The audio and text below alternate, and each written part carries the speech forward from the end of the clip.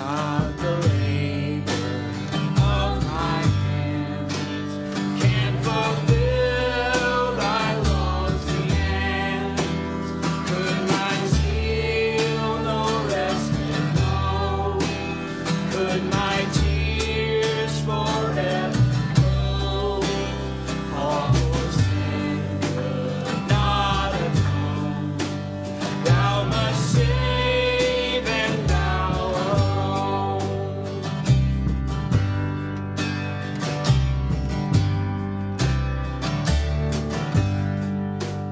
Nothing in my hand I bring, simply to the cross I cling. Naked come to thee for dress, helpless look to thee for grace. Bow I to the fountain fly, wash me, Savior, or I die.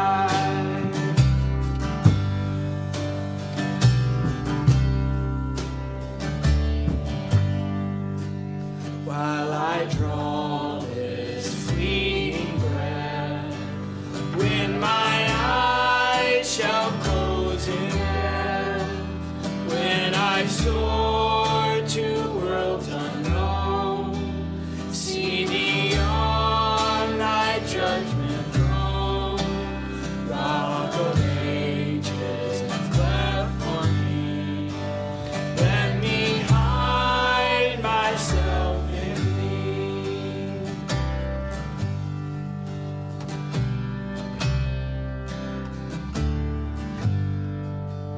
Nothing in my hand I bring, simply to the cross I cling. Naked come to thee for dress, helpless look to thee for grace. Bow I to the fountain fly, wash me, Savior, or I die. Amen. Well, if you're here and you would like prayer for anything, we want to invite you to come. We'd love to pray with you. Is there anybody? You're sick, you're suffering, great, small, whatever the need may be. For little Bo, his asthma's real bad. He has what I had last week. Okay. All right. Father, we lift Bo up to you right now. Father, we pray you touch him, you heal him. In the name of Jesus, Lord, just comfort him. Give him your peace. And Father, we just expect a full recovery quickly. In Jesus' name, amen. Amen. Anybody else? For anything? Sure. Come. Is everything... So it's not... Okay. So we need things to heal properly. Heal the right way. Let's pray. Father, in the name of Jesus, we thank you for little Benjamin here. Father, touch him and heal him. Lord, you created this body. You created everything about it. Lord, you know how it's supposed to function. And we just pray, Father God, that you would bring healing to this little man. Lord, heal him. Lord, make everything work the way it's supposed to work. Heal the way it's supposed to heal. Father, I pray peace over these parents. And I just thank you for this little life and the gift and the blessing it is. In Jesus' name, amen. Amen. Praise the Lord. Anybody else? Anyone else? All right, let's pray for the other needs of our church.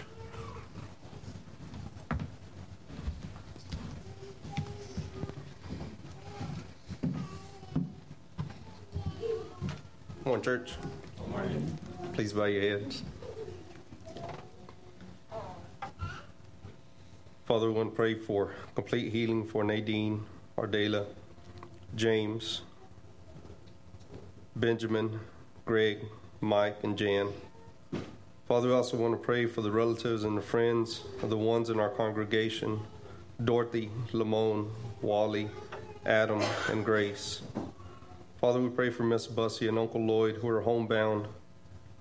Lord, we pray for our expecting mothers, Marley, Hannah, and Kelly. Father, we pray for the marriages in our congregation, that you would strengthen our families and give grace and wisdom. We pray for Vanessa's complete healing and that she would continue growing stronger. We pray for peace and rest and salvation for Virginia and for all involved to experience God's sovereign grace. Father, we pray for our congregation, our elders, Jeff Ripple, Roland Rao, that God would glorify himself through us, that he would keep us humble and faithful and zealous. Father, we pray for the churches in Taylor with their local ministries, and specifically for Shepherd's Heart, Hope House, and Serve Taylor After School, that as one body we would stand united upon love and truth and boldly proclaim the gospel of God's sovereign grace as laborers seeking a harvest.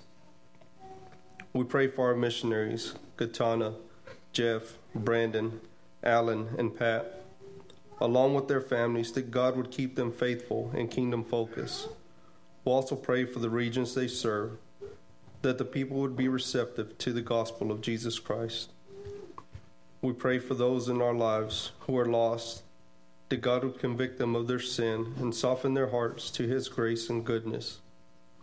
We pray for our governing authorities, local to federal, that God would grant repentance, that they would diligently and humbly submit to the word of God, and that he would give wisdom as they govern us. Pray that God would end abortion. Father, we pray for our persecuted brothers and sisters, that you would keep them faithful, and that their suffering would bear much fruit and glorify him, that you would rise and his enemies would be scattered. We ask you this in Jesus' name. Amen. Amen. Amen.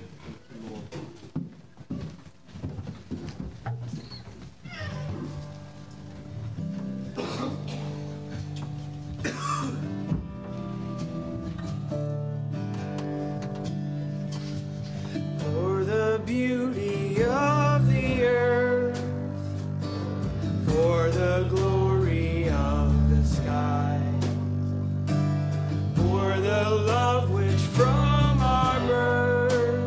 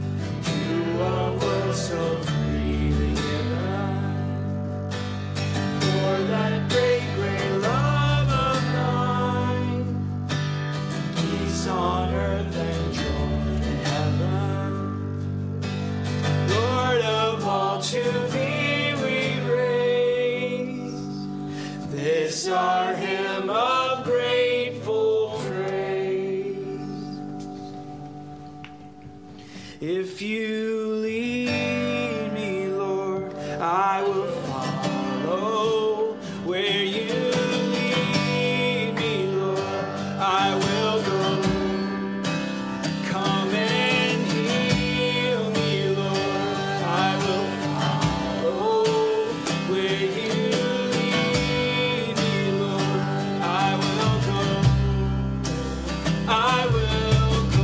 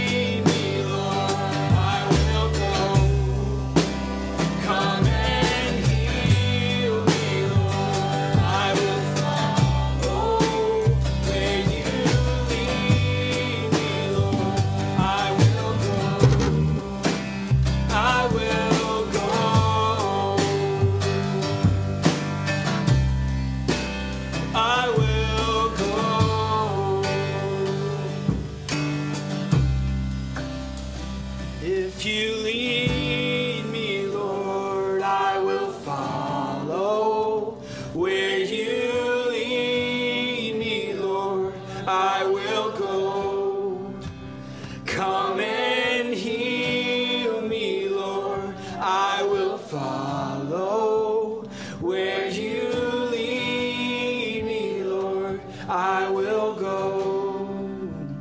I will go. Amen. You may turn and greet someone around you and be seated.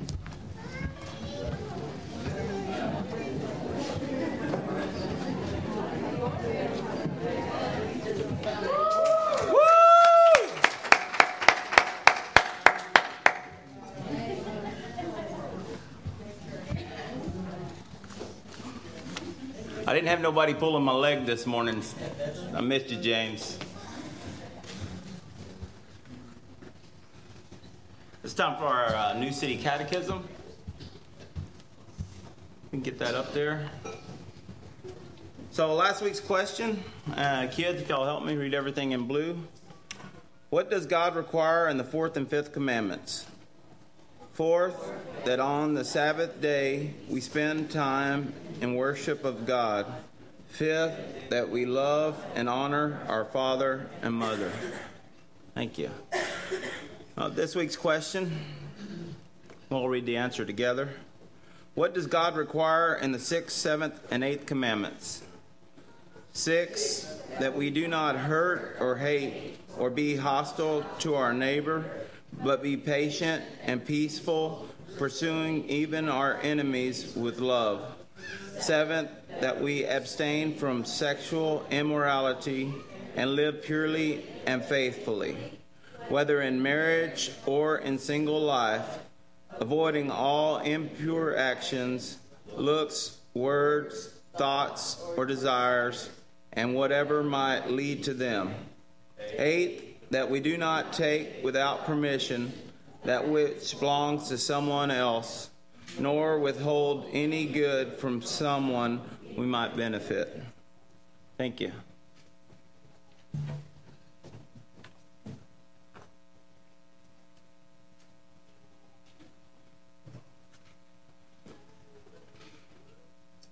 All right.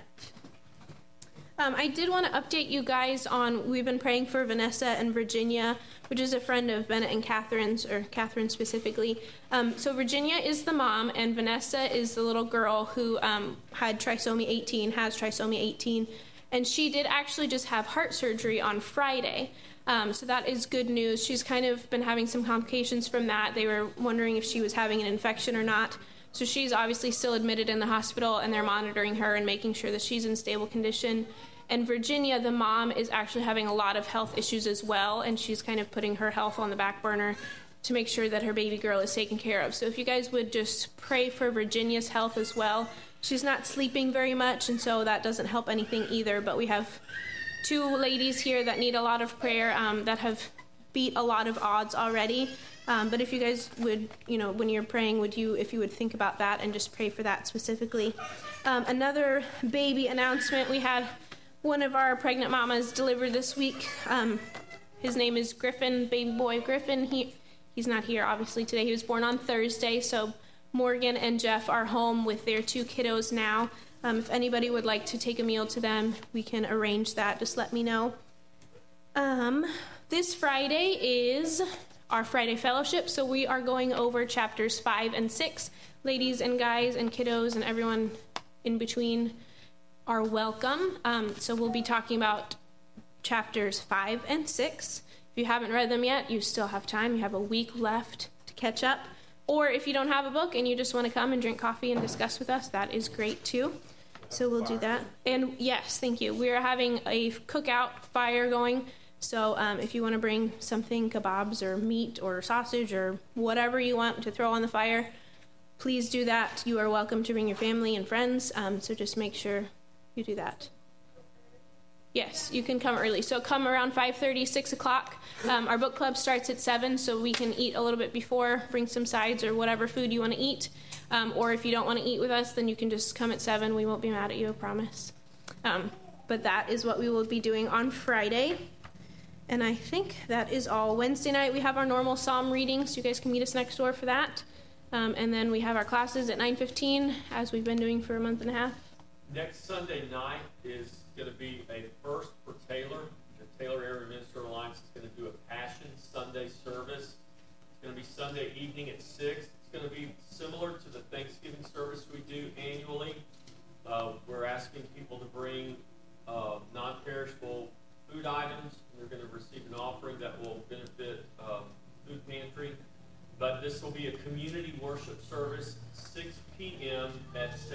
Lutheran Church. Next This Sunday evening. next Sunday. The 20th. The 20th. Okay, so not Easter Sunday, the weekend before. Okay, yep. So we'll remind you again next Sunday about that. I think that is all. So we will not meet and greet. We will have our tithe and offering now.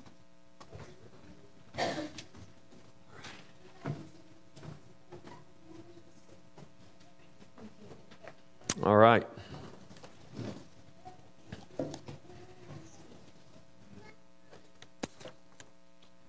Would be great to have a good turnout next Sunday. We don't do a lot of community worship services, and we thought it would be a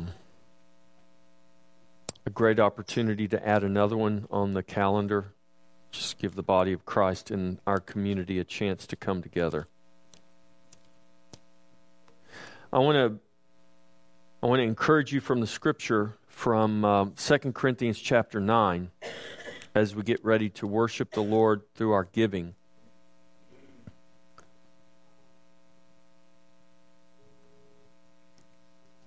Really, the whole chapter 9 of 2 Corinthians has to do with giving. Kind of touched on it last week. This is where Paul is encouraging the churches to receive offerings, to take up offerings for the saints. And I want to just draw your attention to verses 6 and 7. 2 Corinthians chapter 9, verses 6 and 7. Paul writes, "But this I say, he who sows sparingly will also reap sparingly." Let me begin in verse 5, because it's better to get more context here. Paul writes in verse 5, "Therefore," he's telling them, don't be negligent to do this.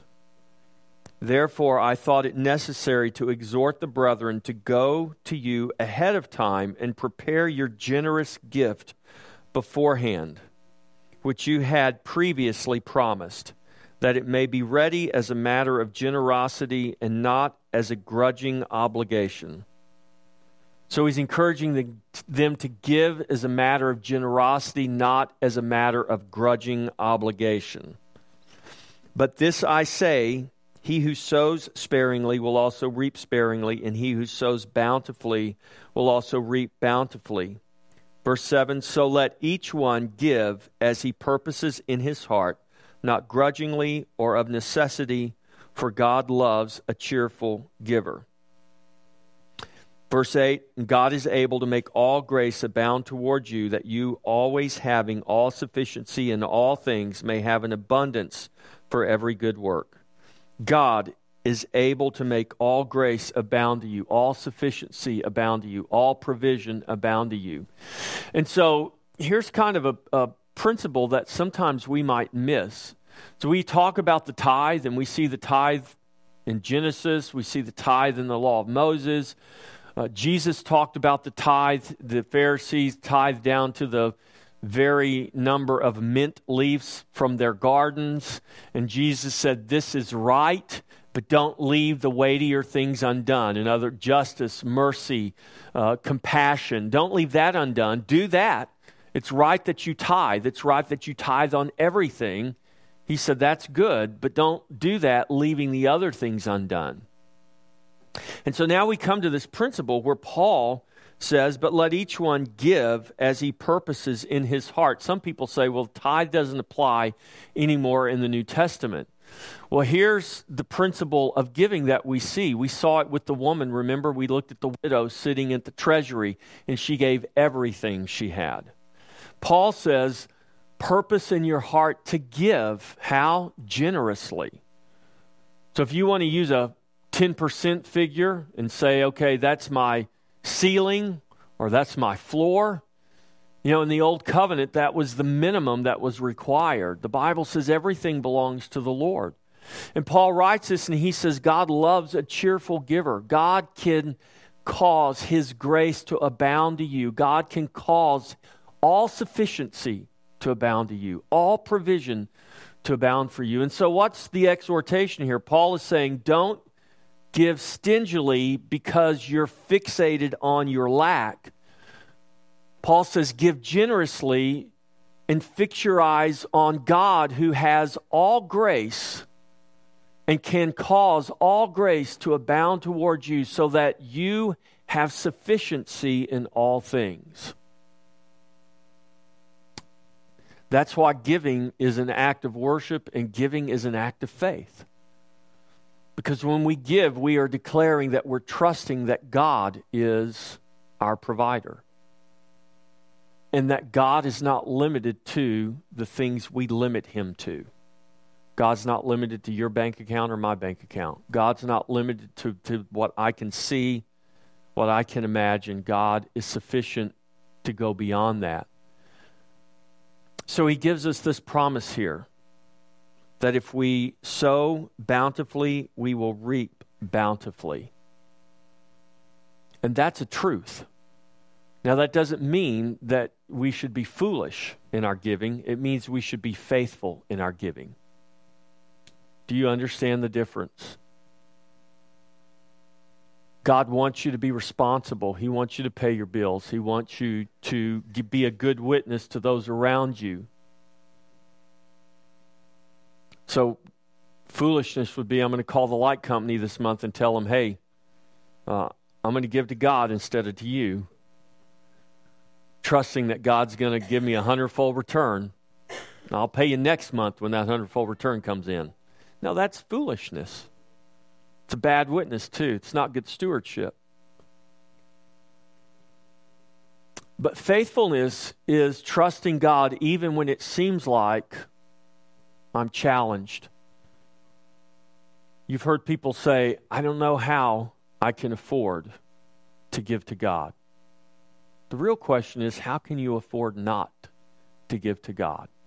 Because if you truly believe God is your provider, then you must truly trust that He knows how to provide all sufficiency to you.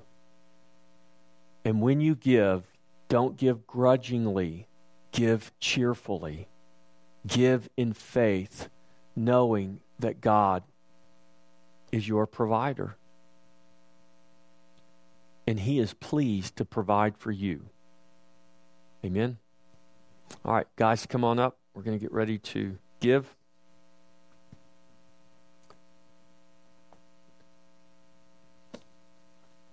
To give our gifts and to worship the Lord.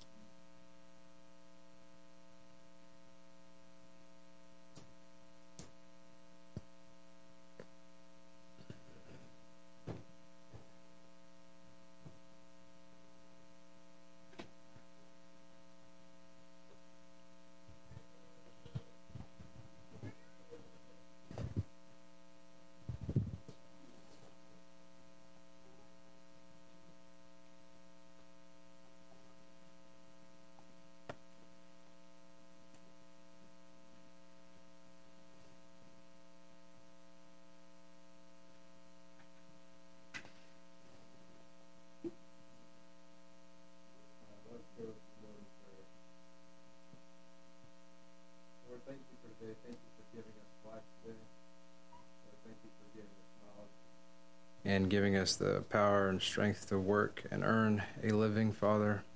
As this time that you receive your tithes and offerings, Father, we ask that you would just help us to give abundantly and to be cheerful givers, Father. Lord, we pray that you, who provides the seed for us sowers to sow and bread for life, Father, we pray that you would supply and multiply what we've sown today. Lord, that you would increase the fruit of our righteousness. In Christ's name we pray. Amen. Amen. All right, all the little children. Come on, little children.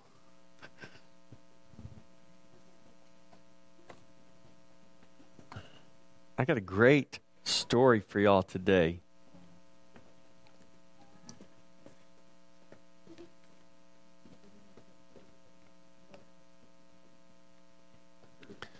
Anybody have a cow? Y'all have a cow? Who's got a cow? Cow, horse, dog?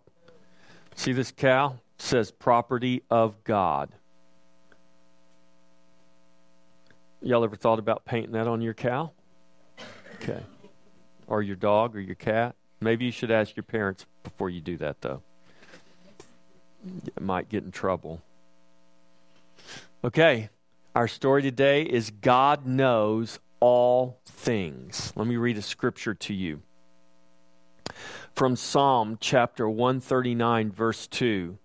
You know when I sit down and when I rise up, you discern my thoughts from afar. God knows when you sit down. God knows when you rise up. He knows when you go to bed. He knows when you wake up in the morning. God knows all things. There are more stars than anyone can count, but God knows them each by name. 1,000,000 sparrows flit and fly, but not one can fall outside God's control. God owns the cattle on 1,000 hills and sets the limits for the ocean tide. He knows your name, planned where you would live, and could tell you any morning the number of hairs on your head. You believe God can count the hair on my head? Whose head do you think is, what does that mean? Oh. Whose head would be easier to count, mine or Bubba's? Well, for God, they're both easy, because He's God. He knows the exact number of days you will live and how each one of them will go. God knows everything about everything and everything about everybody. Nothing ever surprises Him, and He always knows what to do. God knows what will happen tomorrow, what time you will wake up, what you will eat for breakfast. He has already planned how to use everything in your life for good, even those things we don't want to happen. How can God know all these things? Because He is God. God with a capital G. Psalm 139 verse 4 says, even before a word is on my tongue, behold, O Lord, you know it altogether. Because God knows all things. So what'd you learn today? That's right. God knows all things. All right. Praise God. So we can trust Him. We can pray to Him. And we can trust that He knows how to work everything out for our good. Right? Yeah. All right. Thank you. Cow. That's right.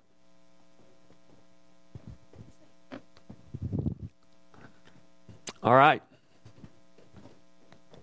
Let's open our Bibles to Matthew chapter 22. Matthew 22. So we've been counting down to the cross. Next Sunday will be what we traditionally call Palm Sunday, which marks the beginning of the week before the crucifixion of Jesus. So as we've been going through and counting down, we've mostly been in the book of Mark. But today we're going to go to Matthew's Gospel, Matthew chapter 22. And we're going to look at Matthew chapter 22, the first 14 verses. Now let me set the stage here for you. So we were in Mark 11. In Mark 11, Jesus goes into Jerusalem. And in Mark 11, we see 2 days represented. We see that first day Jesus goes in and He clears the temple. Remember, He curses the fig tree. He goes in and He clears the temple. Then He leaves. The next morning, He comes back with His disciples, and they see the fig tree that had been cursed, and it's dead. It's withered and dead. And then Jesus goes on into the temple, and He begins to teach. And as Jesus begins to teach, when Jesus comes back into the temple, the Pharisees meet Him, the leaders meet Him, and they say, by whose authority do you do these things? By whose authority did you drive out the money changers and the sellers? By whose authority did you block the pathway through the court of the Gentiles? By whose authority are you doing all of these things? And Jesus asked them a question. His answer was a question. He said, if you'll tell me by whose authority John baptized, I'll tell you by whose authority I do what I do. And they all huddle together and they say, oh, that's tough because we didn't like John very much, but the people loved him. And if we say John's baptism wasn't from heaven, the people are going to rebel against us. And if we say John's baptism was from heaven, then we've just admitted our disobedience. So they say, so we can't answer his question. So they come back to Jesus and they say, we don't know by whose authority John baptized. We don't know where his baptism came from. Jesus said, then neither will I tell you by whose authority I do the things that I do. And then Jesus begins to teach. And this is where we pick up in Matthew chapter 22. Jesus is teaching in the temple. Now, Jesus taught a lot of things, and we don't have time in these weeks to cover everything, so I'm just covering selective things. And today, I selected Matthew 22 and the parable of the wedding feast. And so let's read Matthew chapter 22. Jesus has had his authority challenged by the leaders. And why did they challenge his authority? They challenged his authority because Jesus inherently challenged their authority. Jesus had authority by his Father to do what he did. What Jesus knew and what these leaders knew is that they did not truly have authority to do what they did. They were in rebellion against God. And the life and the ministry of Jesus exposed their sin and exposed their rebellion. And this is why they had to kill Jesus. They had to get rid of him because he was disrupting their system.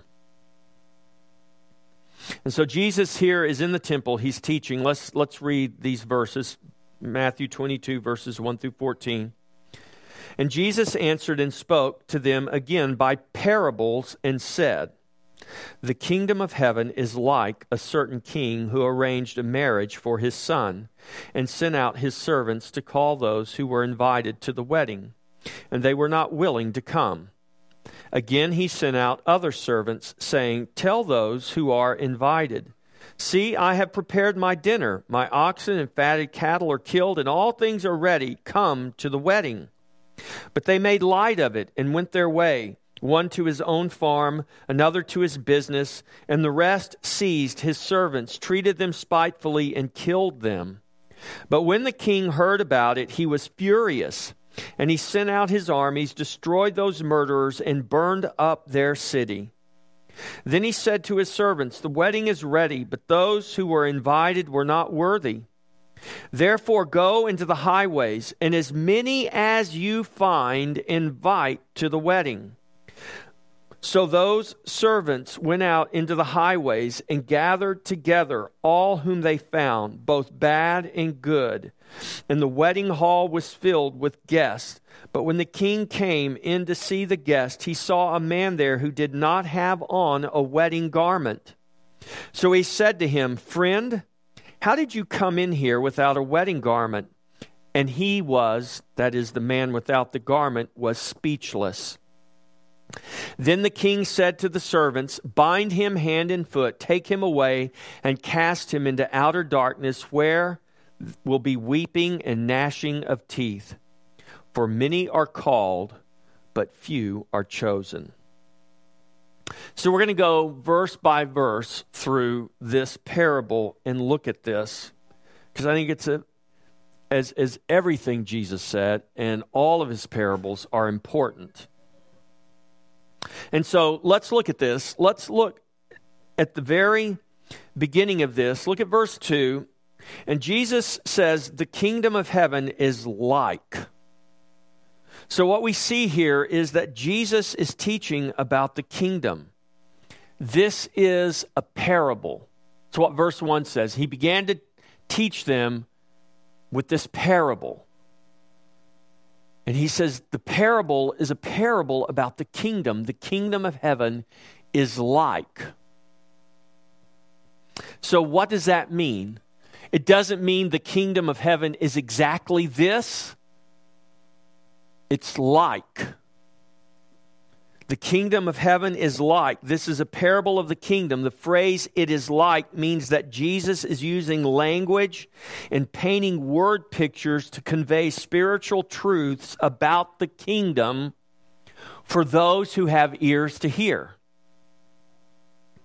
He's not giving a chronological or detailed accounting of the marriage supper of the Lamb.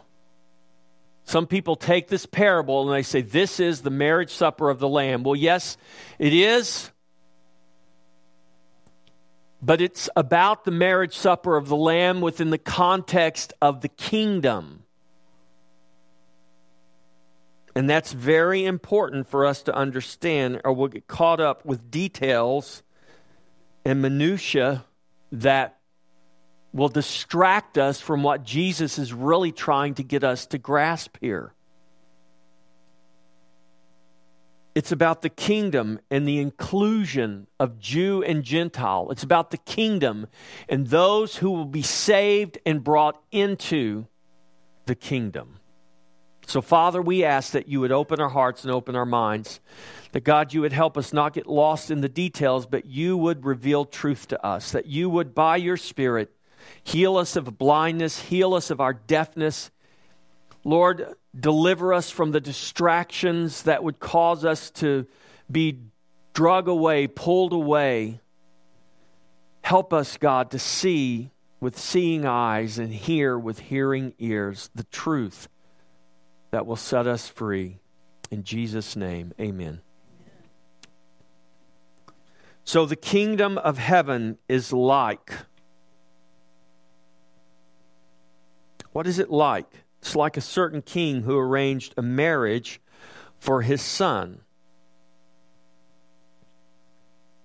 So the kingdom of heaven is like this marriage, not any marriage, but a marriage that a king arranged for his son. The father arranged a marriage for his only begotten son.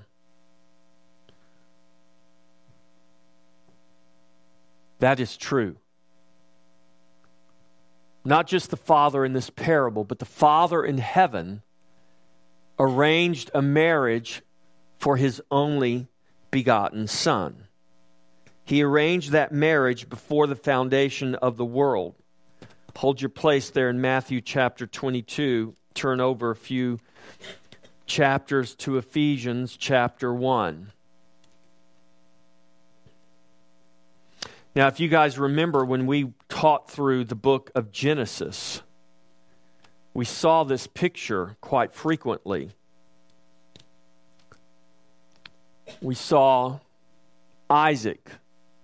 Abraham sent his servant to get a bride for Isaac. We saw Jacob go to get a bride. And we talked about how those were pictures of Christ. Christ came to get for himself a bride.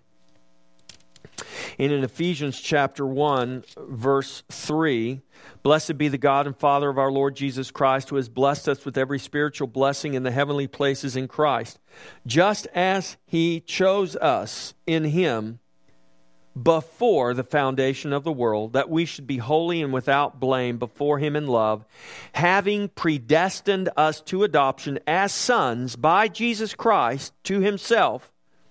And why did he do that? He did it according to the good pleasure of his will, because it was the good pleasure of his will to do that. To this end, to the praise of the glory of his grace, by which he made us accepted in the beloved. So the church is the people of God, and the people of God are the bride of Christ. Paul talks about this in Ephesians chapter 5. So while you're there in Ephesians, turn over a couple of pages to Ephesians chapter 5. Verse 20, this is ladies' favorite part of the Bible, where it says, "Wives, submit to your own husbands as to the Lord." Right? It should be men's most fearful part of the Bible, because the command to men is, husbands, love your wives the way Christ loved the church and gave himself for her. Husbands, love your wives as Christ loved the church and gave himself for her. Husbands, I'm going to tell you right now, that should create fear and trembling in you, because the ability of your wife to submit to you as unto the Lord is directly proportional to your ability and your willingness to love her as Christ has loved the church, and give yourself for her the way Christ has given himself for the church. Verse 25 through 33, Paul is talking to husbands. But look at verse 30 here. For we are members, he's talking about the body of Christ. We, the body of Christ, male and female. He's not just talking to men, he's talking to believers. We, the believers, male and female. Jew and Gentile, rich and poor, black and white, doesn't matter. God's not distinguishing here. We are members of his body, of his flesh, and of his bones. For this reason, a man shall leave his father and mother and be joined to his wife, and the two shall become one flesh. This is a great mystery, Paul writes, but I speak concerning Christ and the church. What is Paul talking about when he says, wives, submit to your own husbands. Husbands, love your wives. He's talking about Christ and the church. So let's go back to our parable. Jesus says the kingdom of heaven is like a king who arranged a marriage for his son. The Father in heaven, before the foundations of the world, chose a bride for his only begotten son. And in the fullness of time, Paul writes to us in the book of Galatians chapter 4, in the fullness of time, God sent forth his son, born under the law, born of a woman, to redeem us. When did the Son of the Father come? In the fullness of time. When it was time for him to come and fetch his bride, Jesus came to get his bride. Who is that bride? The Bible tells us plainly who the bride of Christ is. The bride of Christ is the church. It is the people of God. It's not a Jewish church. It's not a Gentile church. It's not a male church. It's not a female church. It's not a black church. It's not a white church. It's not a rich church. It's not a poor church. It is a church. It is a chosen generation. It is a royal priesthood. It is a holy nation. It is one man that God created in Christ Jesus, so that people, that body, that bride could be joined to that son, and they would become one. And that has happened in Jesus Christ. You are one with Jesus right now if you are born again. If you are, by faith, trusting in Jesus. As a child of God, you have become one with him. You have become the bride of Christ. So the Father arranged this marriage. The people of God are the bride of Christ, the wife of the Lamb. We see this in Revelation chapter 21, verse 2 and verses 9 and 10.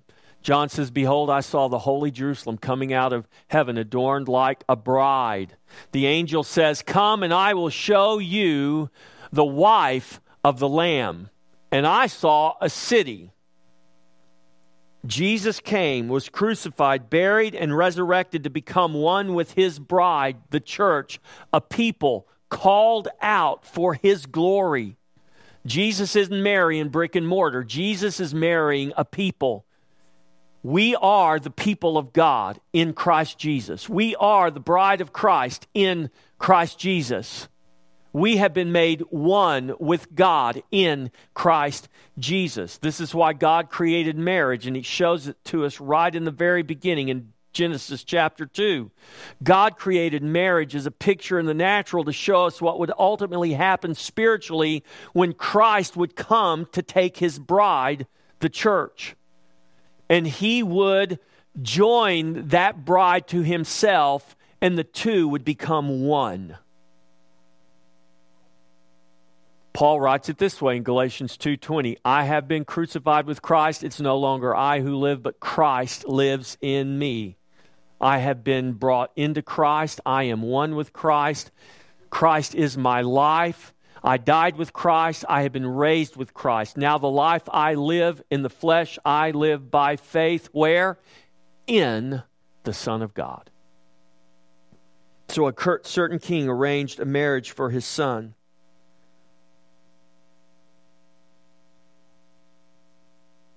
God the Father arranged this marriage before the foundation of the world. We see this throughout the Scripture, starting in Genesis when God created Adam from the dust of the earth, but he created Eve from the life and the flesh and the bone of Adam, and made woman to be the bride of the man. This is why marriage can only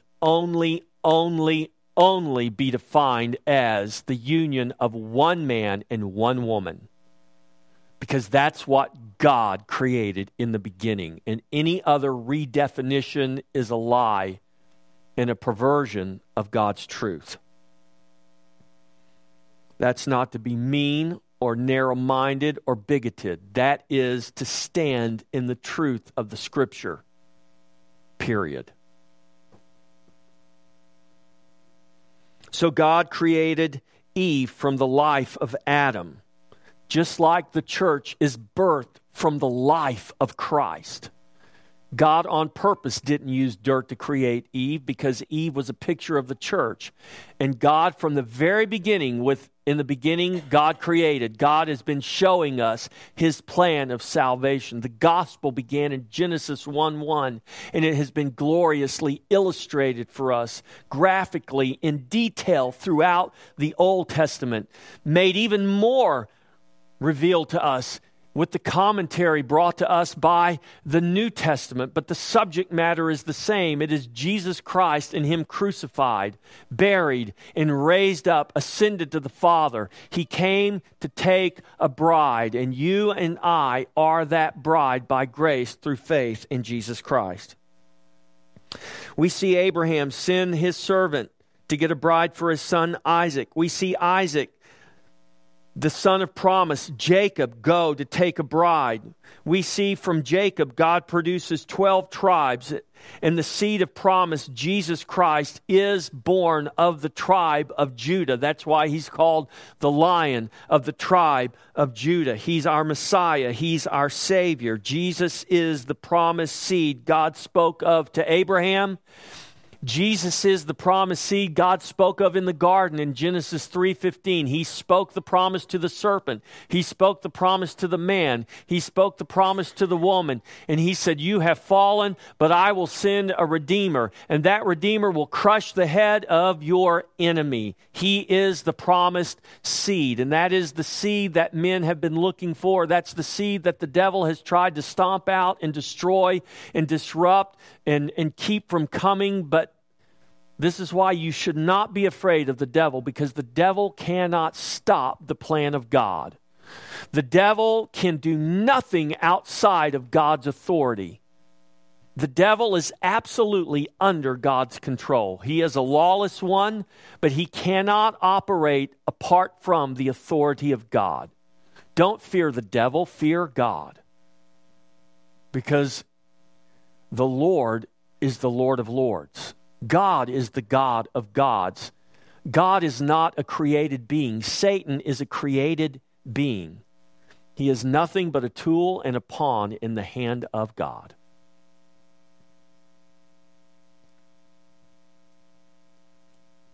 Israel is presented throughout the Scripture as a bride. Israel is presented as an adulterous wife throughout the writings of the prophets. But before the foundation of the world, God had arranged a marriage for his son. Why is Israel presented as an adulterous bride? She is. And we talked about covenant day today in Sunday school. Listen, here's the reality. As much as you and I might want to be able to perfectly keep the covenant, we can't do it. We are, by our very nature, covenant breakers. And if the covenant was conditioned upon our ability to keep it, you and I would be long lost. We wouldn't even be here today. If the condition of the covenant was based on you and I, God would have destroyed the world long ago. So we see that throughout God's history, throughout His story, God has made this covenant of grace with man. Why did He put a rainbow in the sky to Noah? Not because he didn't think man would ever sin again. God knew that man would be every bit as wicked as they were before He destroyed the earth with the flood.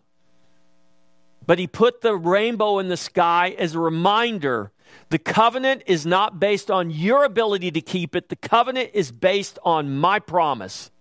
And I, God, do not break my promises.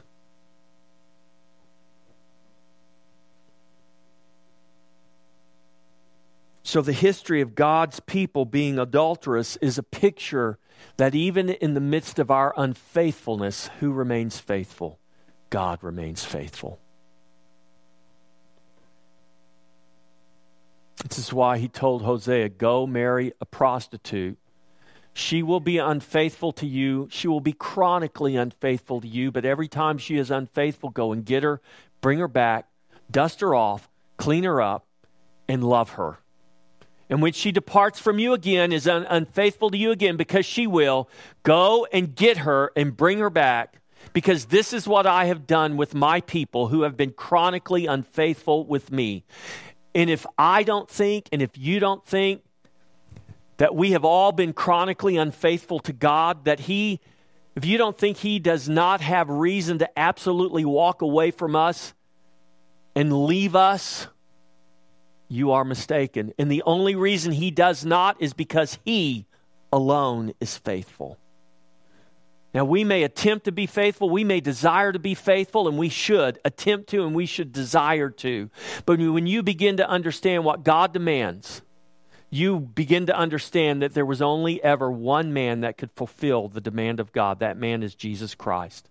He was the only man that ever walked in sinless perfection. He was the only man that ever kept in totality the law of God. He was the perfect man who became the perfect sacrifice because we are people who live in our imperfection. He was faithful because we are people who are chronically unfaithful. And we have to continuously run back to the mercy of God. And because He is faithful, He continuously receives us and loves us.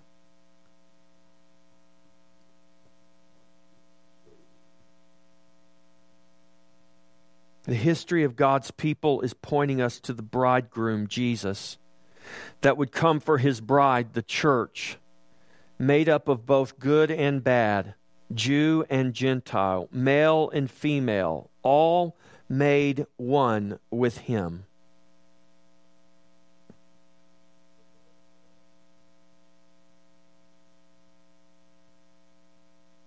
You see this in the parable. He says, go and invite everybody. Verse 10, both good and bad. Both bad and good.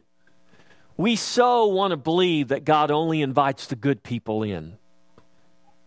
But Jesus makes it very clear here. No. See, that's your self-righteousness that thinks it's God who invites the good people in and leaves the bad people out. The bad and the good here is a picture of Jew and Gentile, but the reality is we're all bad. And even though we were all bad, God still allowed us to become His bride. Verses 3 through 6, and sent out His servants to call those who were invited to the wedding. So verses 3 through 6, it says that He sent His servants, they rejected the call. He sent more servants, they rejected the call.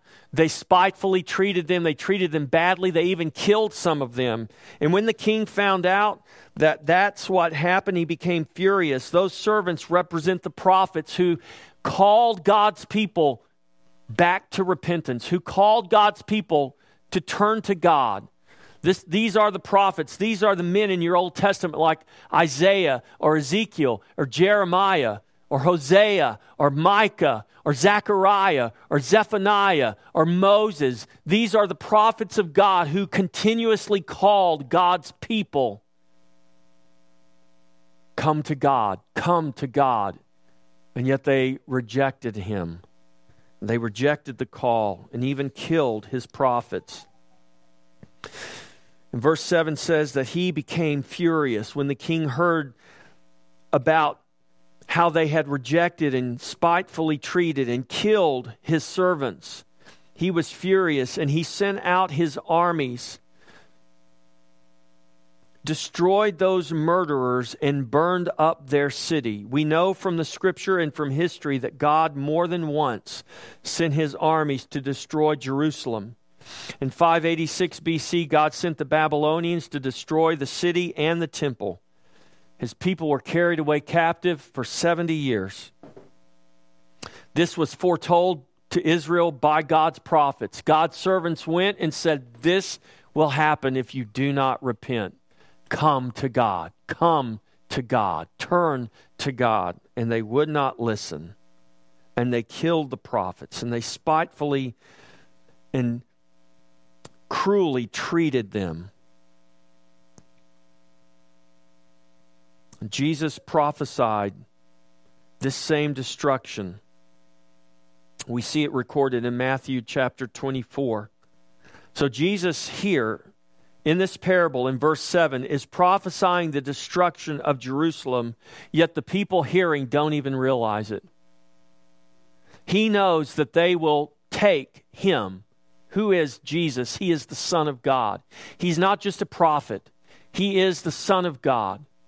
We see the parable of the vineyard, of the winepress, where the owner of the vineyard sends servant after servant. And finally he says, I know, I'll send my son. Surely they'll be nice to my son. And he sends his son, and what do? They kill his son.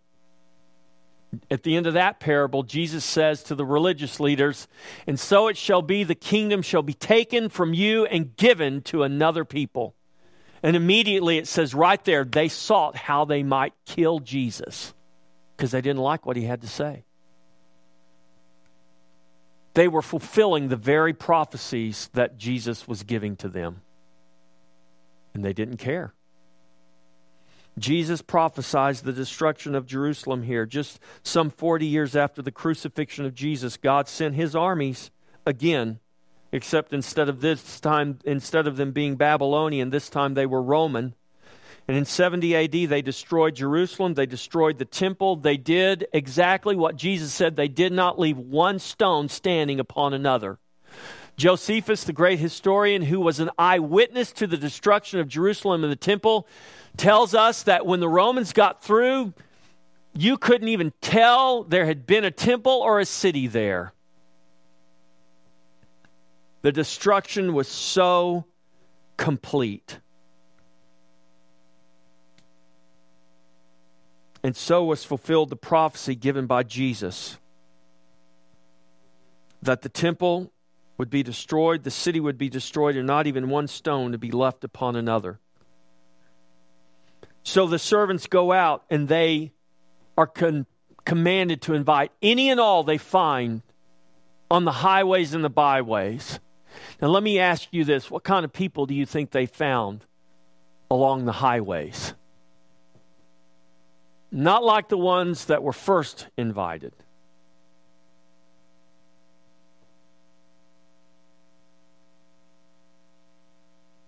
It didn't matter.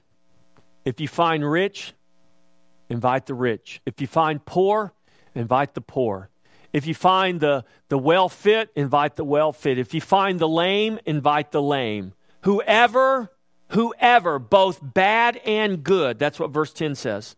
Whoever, invite them in. So the wedding party is ready. Therefore, go into the highways, and as many as you find, invite to the wedding. The point of this parable is that the invitation to come has gone out to all, both Jew and Gentile. God chose Israel as a picture of grace, not because Israel was different or more righteous than the other nations. You need to understand this. There was nothing better about Abraham than anybody else that lived in Ur of the Chaldees. God chose Abraham because God wanted to choose Abraham. It was grace. And the people of Israel, the nation of Israel, was not more righteous than the other nations. In fact, if you read your Bible, go and read Joshua. Read the book of Joshua, and you will see where God says, you are worse than the nations I'm having you destroy. We want to say, well, God had them destroy those nations because they were so bad, so wicked, so evil. But Israel was just a little bit better. No, that's not what the Bible says. The Bible says Israel was worse. Why were they worse? Because Israel had a knowledge of God and they still rejected God. God says, these nations I'm having you destroy don't even have the same knowledge of me that you do. But they have a knowledge of me. This is why Paul writes in Romans that we are all without excuse, Jew or Gentile. Because we've all been given the witness of God in creation. His invisible attributes are clearly seen. And what's the point? The point is we are all wicked. The point is we're all bad. The point is we're all undeserving. But God calls us anyway. God chooses us in spite of that. What distinguishes us from the world is our faith and the God of our faith. He has called us to clothe us and to make us righteous in His Son. As many as you find, invite. That has no condition put on it. As many as you find, invite. And what did the king want to do? The king wanted to fill his banquet hall. So whoever you find to fill it with, fill it. This is the commission to preach the gospel. The call went out to those who were invited, and they rejected the call. The call was the command to come now, the banquet, the wedding, it's ready. It wasn't a suggestion. When the king calls you, you don't say, sorry, king, let me finish this movie I just picked up from Redbox. If I don't get it back by 9, they're going to charge me another day. Hey, can we maybe connect tomorrow? Because I'm kind of busy tonight, you know. Yeah, that you don't do that. When the king calls, you come. And when the king calls and when you don't come, you are in direct rebellion, and the king has the right to do with you what he wants to. So we don't comprehend that because we don't like kings. We lived under one as a nation, and we rebelled against him and said, we don't want to have a king. We want to be in control, which is all fine and good. I'm glad I live in America. But here's the reality. Whether you believe you have a king or not, you have a king. His name is Jesus. He is the Lord of Lords and the King of Kings. He is your king. Whether you know he's your king, he is your king, whether you know it or not. And he has called you. In fact, he has commanded you to believe in him, to trust in him. And if you rebel against that command, if you reject that command, you will suffer. You will suffer. So when the king calls, it's not a suggestion, it's a commandment. And the king called and they rejected. And he made them pay.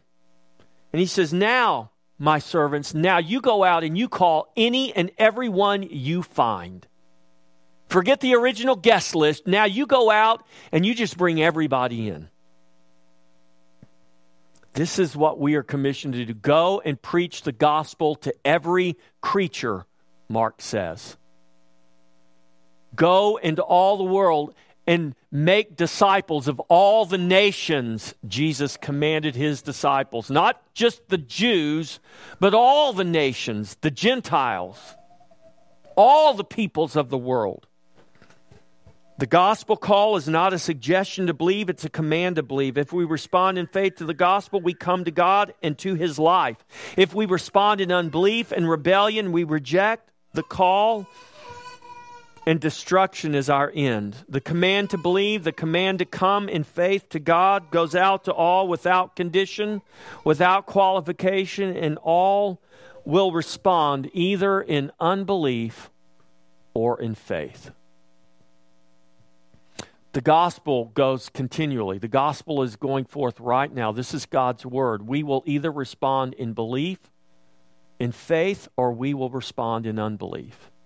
You say, well, I like some of what you say, but I don't like all of what you say. I like some of what Jesus says, but I don't like all of what Jesus says. And I don't like most of what Paul has to say, so I just don't even pay attention to him.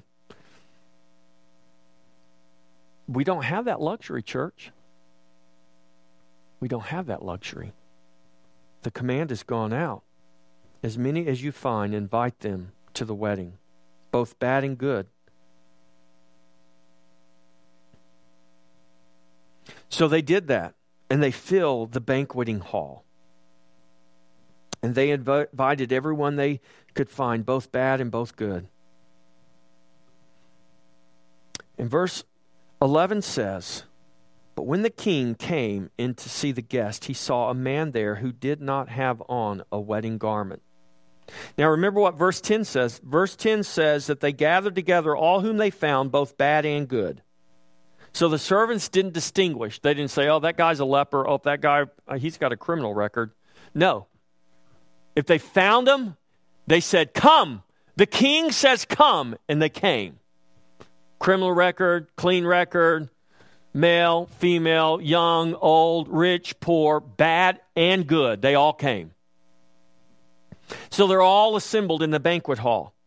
And the king comes in to see the guest. And verse 11 says, he saw a man there who did not have on a wedding garment. Uh-oh.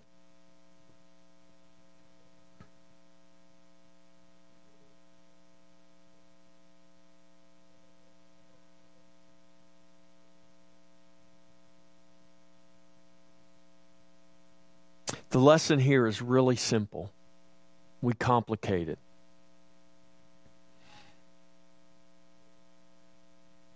We try to figure out, who's that guy that got kicked out? Is he a Jew? Is he a Gentile? Is he pre? Is he post? Is he what does he represent? It's really quite simple who he represents. Unless we are clothed with the garments of another, garments only that the king will provide for us, we are not acceptable to sit at his table. We are not acceptable to come into his banquet hall. We are not acceptable to come to the wedding. Now, it's almost 12 o'clock, and I have a whole lot more to say. We've just kind of come to the climax of this message. And I'm not going to do it any justice if I try to rush through it, so I'm not going to do that. But what follows, understanding who this man is, understanding why not having on a wedding garment is so important. It is so important for you to understand this. It is so important for you to grasp this. It's so important that you must come back next week, because we must finish this. Because this is the gospel. I'm being serious. This is so important. This is so critical to your life. It's critical to your life. It's critical to the people that God has commanded you to go out and reach. If you don't, you can only preach to them the gospel that you have and the gospel that you know and the gospel that you understand. And if you don't know and you don't understand the gospel, you're not helping them. You're preaching a lie. You're preaching something different. And we were never commanded to do anything but preach the gospel. Not another gospel, not a different gospel, the gospel of Jesus Christ. And you need to understand how you came to be part of this wedding. And if you don't understand how you came to be part of this wedding, you're left to make up all kinds of imaginations and stories that might sound good to you, that might sound logical to you, but just because they sound good to you and logical to you does not make them true. Because you and I don't define the truth.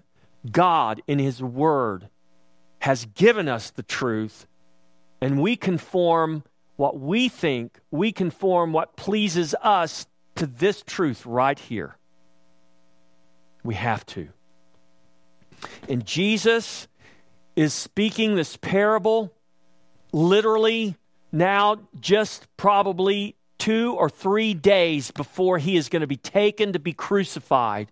And He is giving this parable of the kingdom because He knows how vitally important it is for those who have ears to hear this gospel message and to understand what He, the King, is commanding them to do and how they came to be who they are and to become part of this wedding. So we have 4 verses left that really are, this is where it all comes together in this parable. So we're going to stop right there. And next week we'll pick up at verse 11. But here's something I can tell you for sure.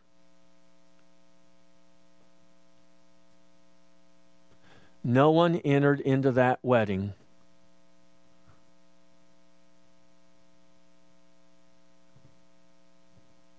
but they were not first given a garment to put on. A garment was made available to them. A garment was provided. Now, obviously, this guy we see here, he didn't do anything with the garment.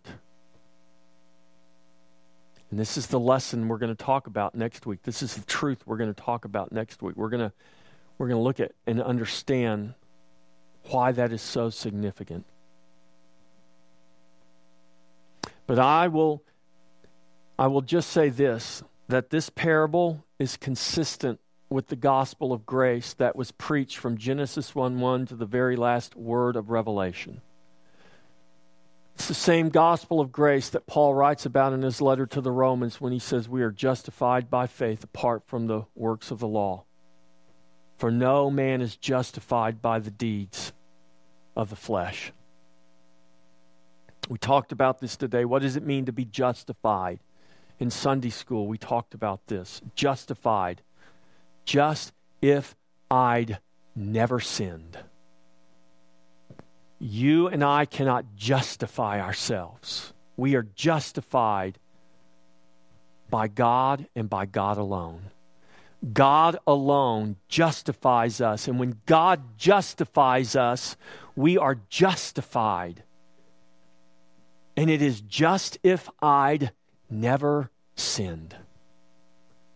That is so unbelievable because it goes contrary to our very nature as a sinner.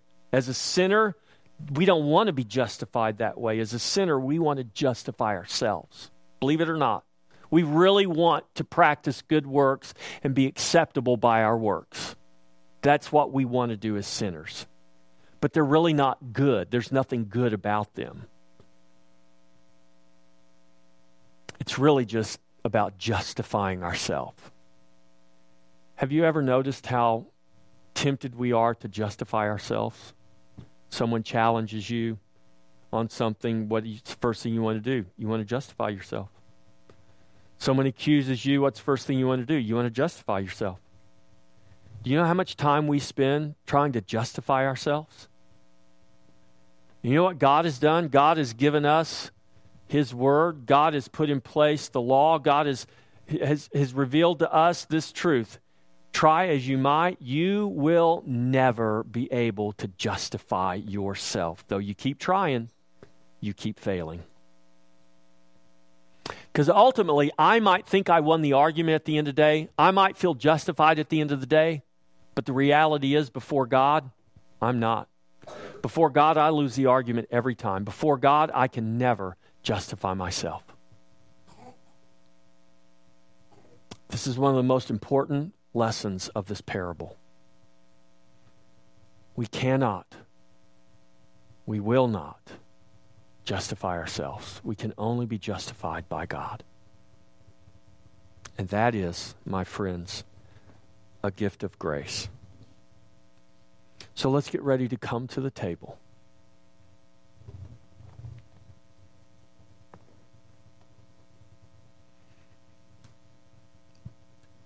And if you looked in the mirror and you said, do I see myself just as if I'd never sinned?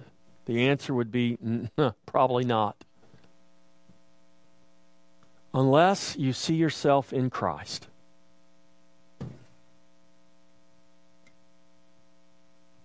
And the only proper way for you to see yourself is to see yourself in Christ. If you are a believer, if you are a Christian, if you profess faith in Jesus, the only way you can properly see yourself is to see yourself in Christ.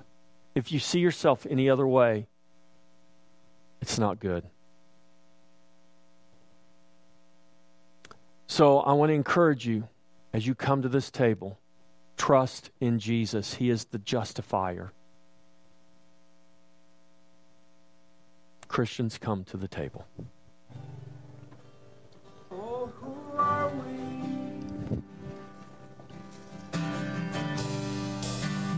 Oh, who are we?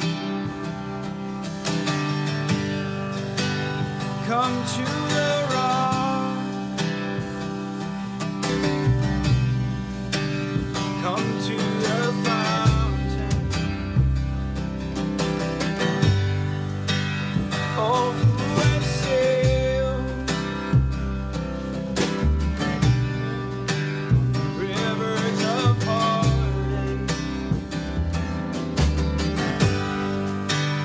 Come to the sea.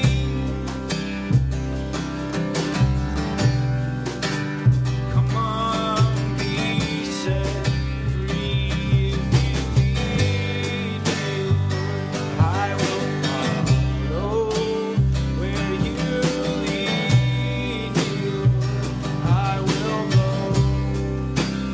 Come and heal me, Lord. I will follow. Where you lead me, Lord, I will go. I will go.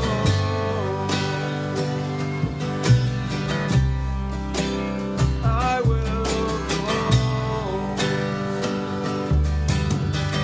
Hazel. Oh, who are we? Well, Oh, that who fixed up are one day. weary? Come to the rock.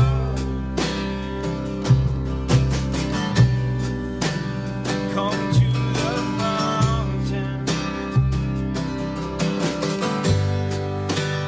Reach to the stars. Mountains of heartache.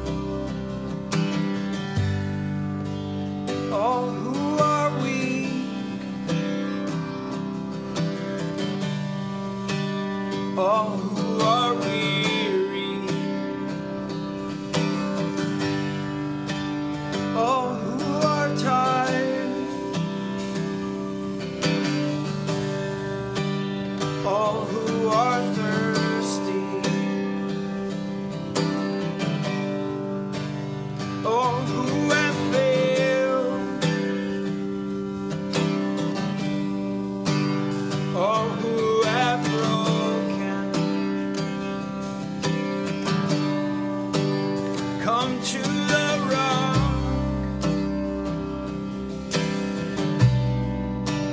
Come to the fountain.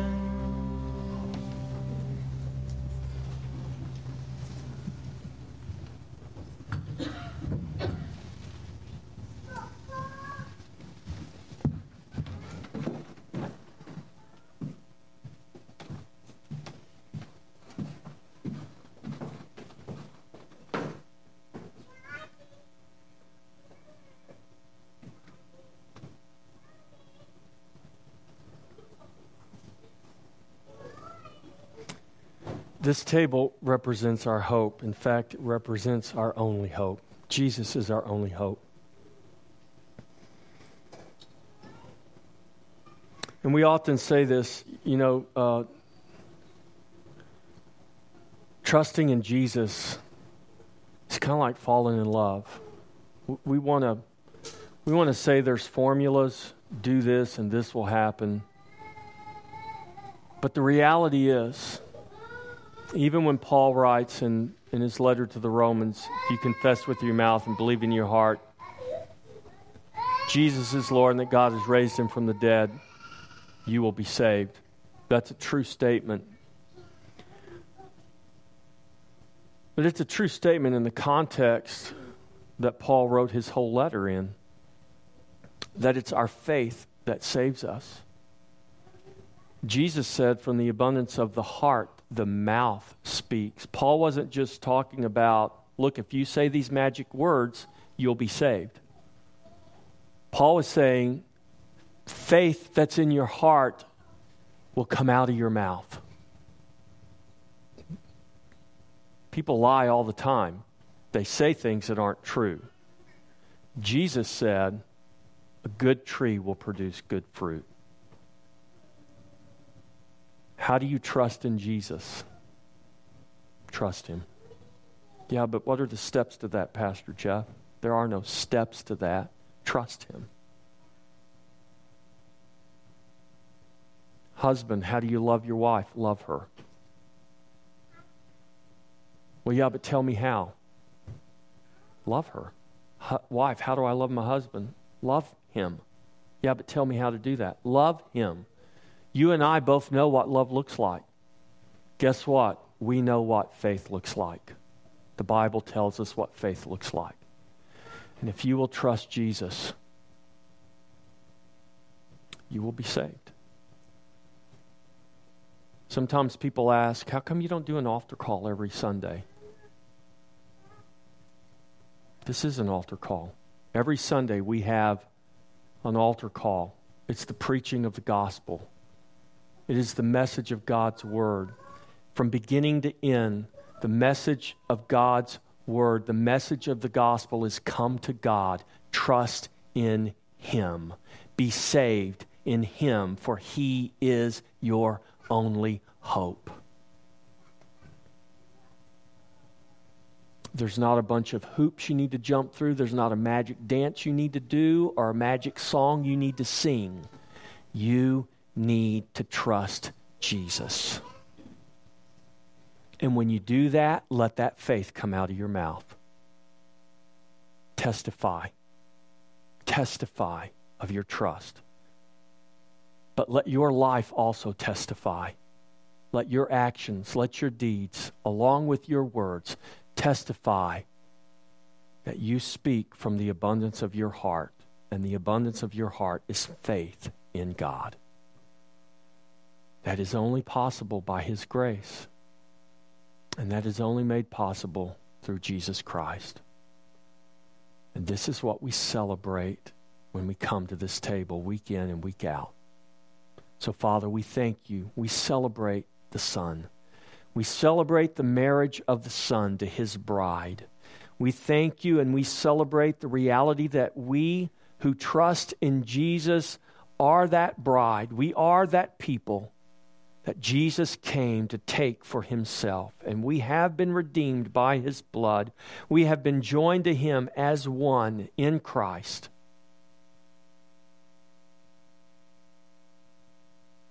And to guarantee that you have made that so, You gave your body and you poured out your blood.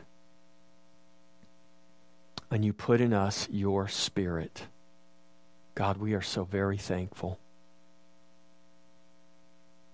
God, help us to be a people that lives always with our heart, not only filled with gratitude, but filled with faith, so that when we open our mouth, faith would come out. Thanksgiving would come out. Love and peace and joy and everything that speaks of Christ would come out.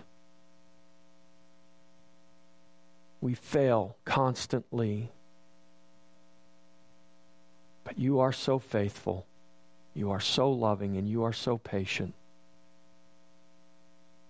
that you mold us and shape us and conform us to the very image of the Son of God. And we thank you that you are doing that by your Spirit to your glory. Take the bread and take the cup.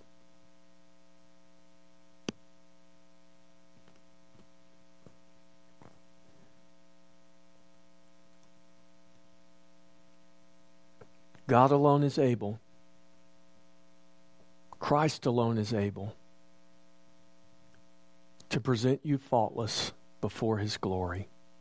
And he will do that because that is what he has promised. Go in the grace and the peace of the Lord. Have a great day.